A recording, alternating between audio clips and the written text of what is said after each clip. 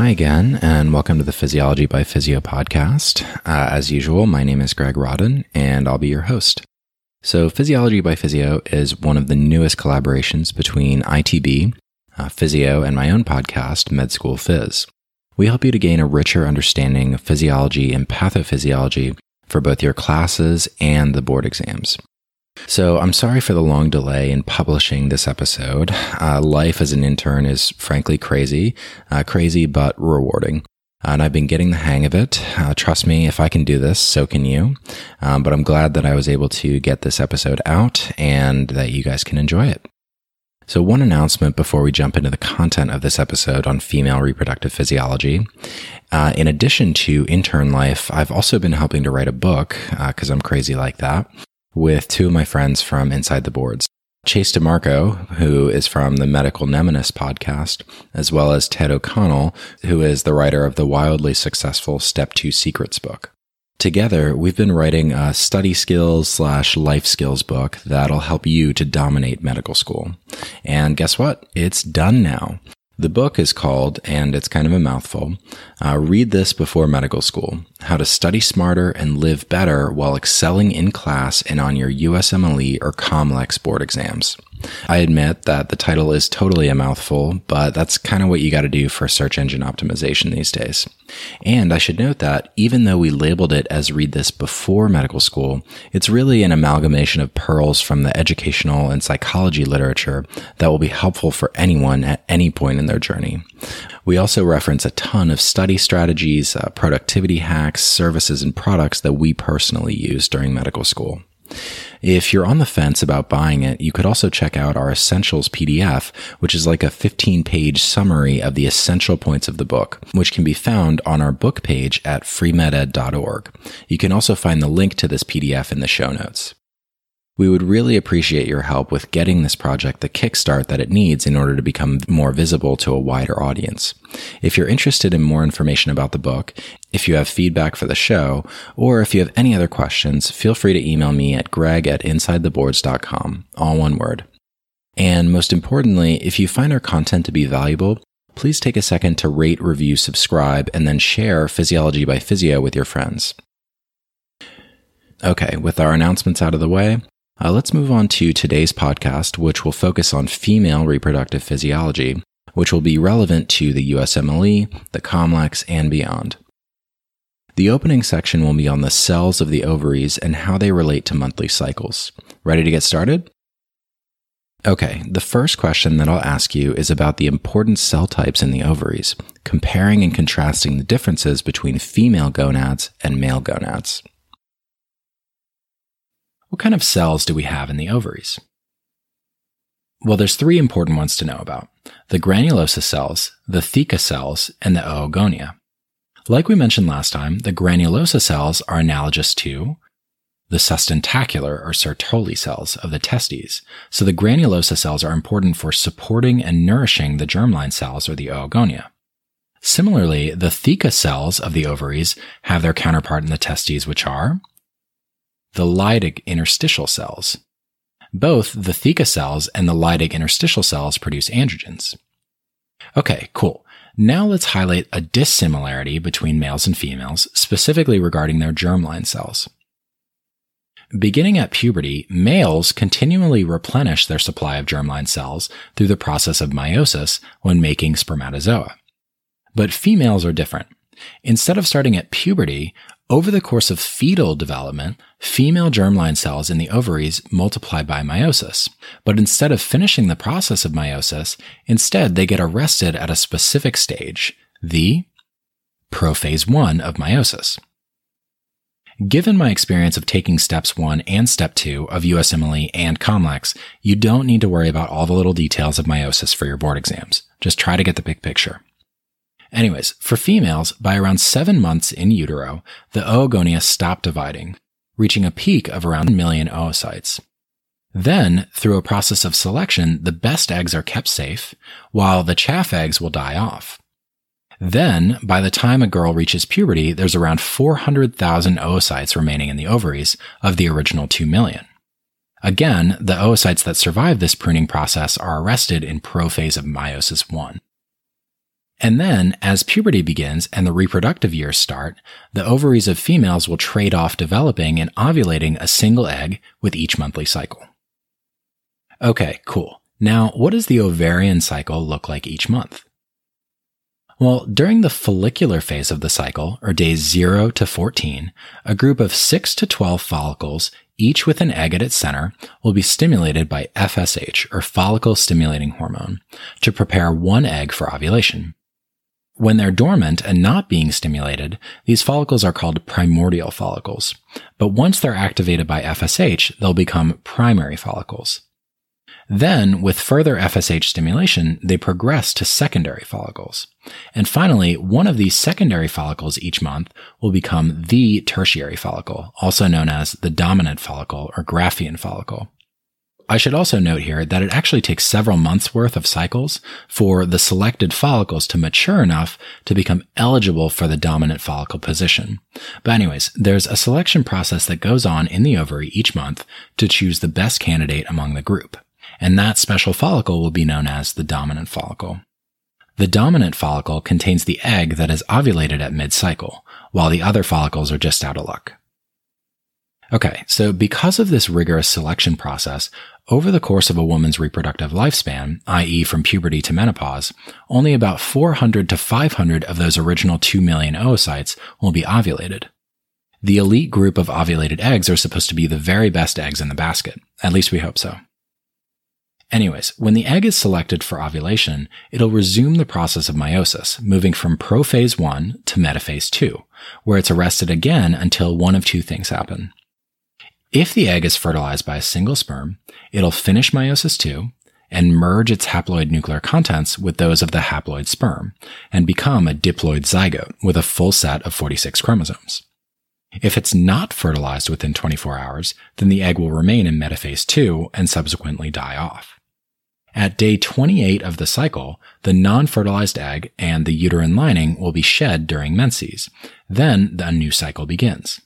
We won't focus too much here on the process of fertilization because that's for the next episode, but I think it'll be helpful background info to keep in mind before we keep going.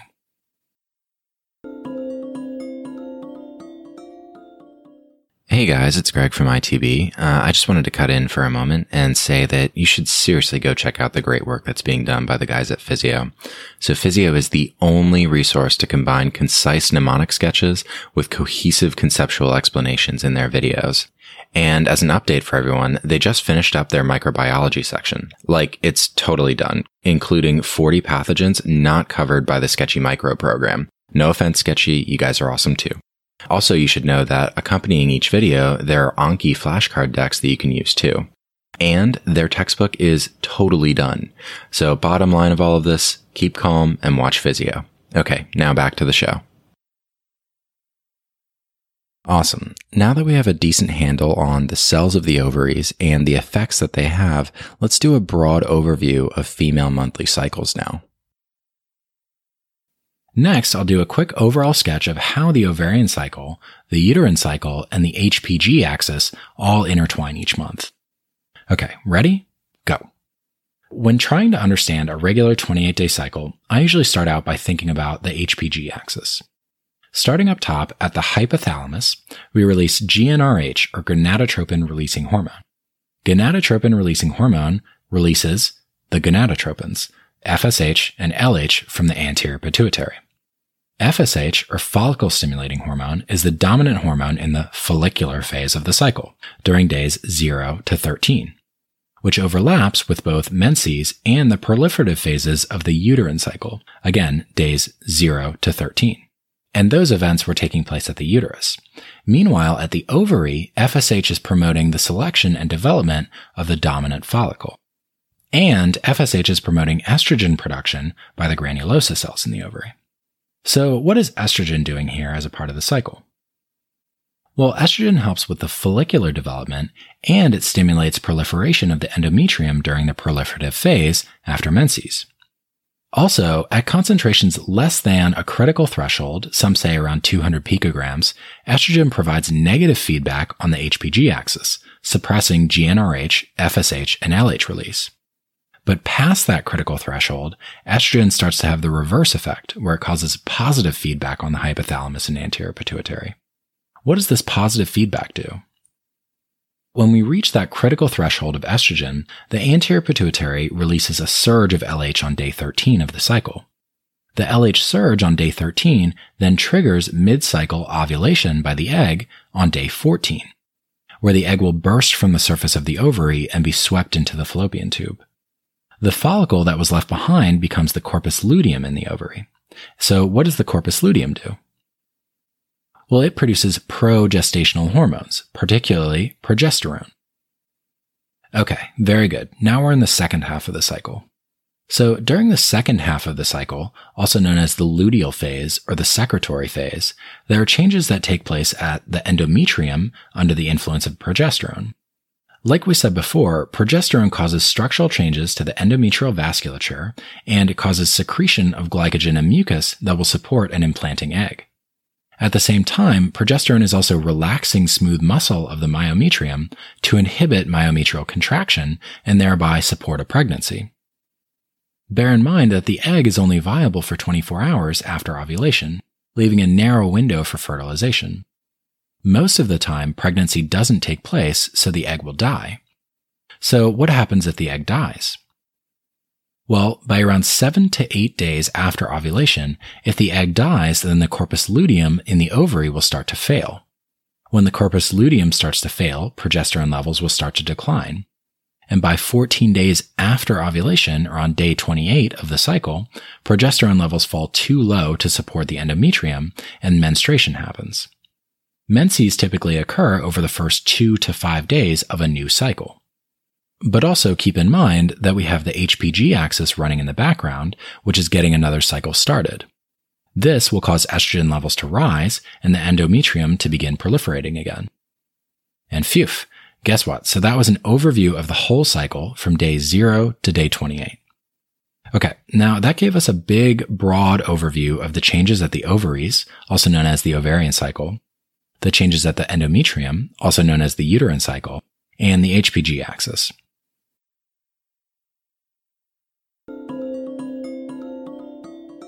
Okay, and the time has arrived for the big reveal that was promised. For ITB listeners, we were able to secure you a limited time 25% discount if you enter the code ITB25, as in 25%, at checkout. This code is good for 25% off your Physio subscription, but it's only valid for 1 month from the time that this episode airs. So again, that's ITB25 for an exclusive 25% discount on a Physio subscription from yours truly at Inside the Boards. And now let's finish out the rest of the episode. Okay, so thanks for sticking with us for this long already. We'll round out the episode with a couple more solid practice questions from the guys at Physio. Okay, let's do another question. A 26-year-old female has had difficulty becoming pregnant and also complains of very heavy menstrual bleeding. What is the most likely diagnosis? Okay, this vignette is associated with something called an anovulatory cycle. Anovulatory cycle. An anovulatory menstrual cycle is exactly what it sounds like. The menstrual cycle is disrupted, resulting in an inability to ovulate. The pathophysiology is not entirely clear, but essentially the hypothalamic pituitary axis is disrupted, which means the ovaries are insufficiently stimulated to cause ovulation. If the tertiary follicle doesn't rupture, then the corpus luteum is unable to form, which means progesterone remains low and estrogen is chronically elevated. In other words, the menstrual cycle is essentially stuck in the proliferative phase. So the hypothalamic pituitary axis is disrupted, which means the corpus luteum doesn't form. This results in a drop in progesterone and chronically elevated levels of estrogen. The high estrogen means the menstrual cycle is stuck in the proliferative phase, so the endometrium continues to grow but becomes fragile due to the low levels of progesterone. Without high enough levels of progesterone, the highly proliferative endometrium sheds, resulting in heavy menstrual bleeding. Because the endometrium is unable to be maintained, the patient has a difficult time becoming pregnant. So again, the diagnosis is an anovulatory cycle. Okay, let's do another question. On what day does ovulation occur in a typical 28-day cycle of the menstrual cycle? Okay, again, pretty straightforward. For step 1, you need to know that ovulation typically occurs 14 days before menstruation. Menstruation occurs on day 1 of the menstrual cycle and typically lasts several days. This means in a typical 28-day cycle, ovulation would have occurred 14 days before that, so on day 14, or again, directly in the middle of a normal 28-day menstrual cycle. However, if we assume the patient had a shorter cycle, let's say 24 days, then ovulation would occur on day 10. So in a 24-day cycle, we know that ovulation always occurs 14 days before menstruation. So we just minus 14, and we come up with ovulation occurring on day 10. The point is, ovulation will occur 14 days before menstruation, regardless of the length of the menstrual cycle. Okay, let's do another question. How is the hypothalamic pituitary axis altered in a patient with Turner syndrome? Again, the hypothalamus secretes GnRH, causes the anterior pituitary to release FSH and LH. These stimulate the ovaries to produce estrogen. As estrogen rises, it inhibits the additional production of GnRH, FSH, and LH. Recall that Turner syndrome is a result of only having one X chromosome. This genetic abnormality results in non-functional ovaries, which cannot produce sufficient estrogen. So a drop in estrogen. The lack of estrogen reduces the negative feedback system on the hypothalamic pituitary axis, which means GnRH is increased, which then travels to the anterior pituitary and increases FSH and LH. All right, and that's all we've got for this episode. So as usual, I hope you enjoyed it. I hope you learned something, and I'll see you guys next time.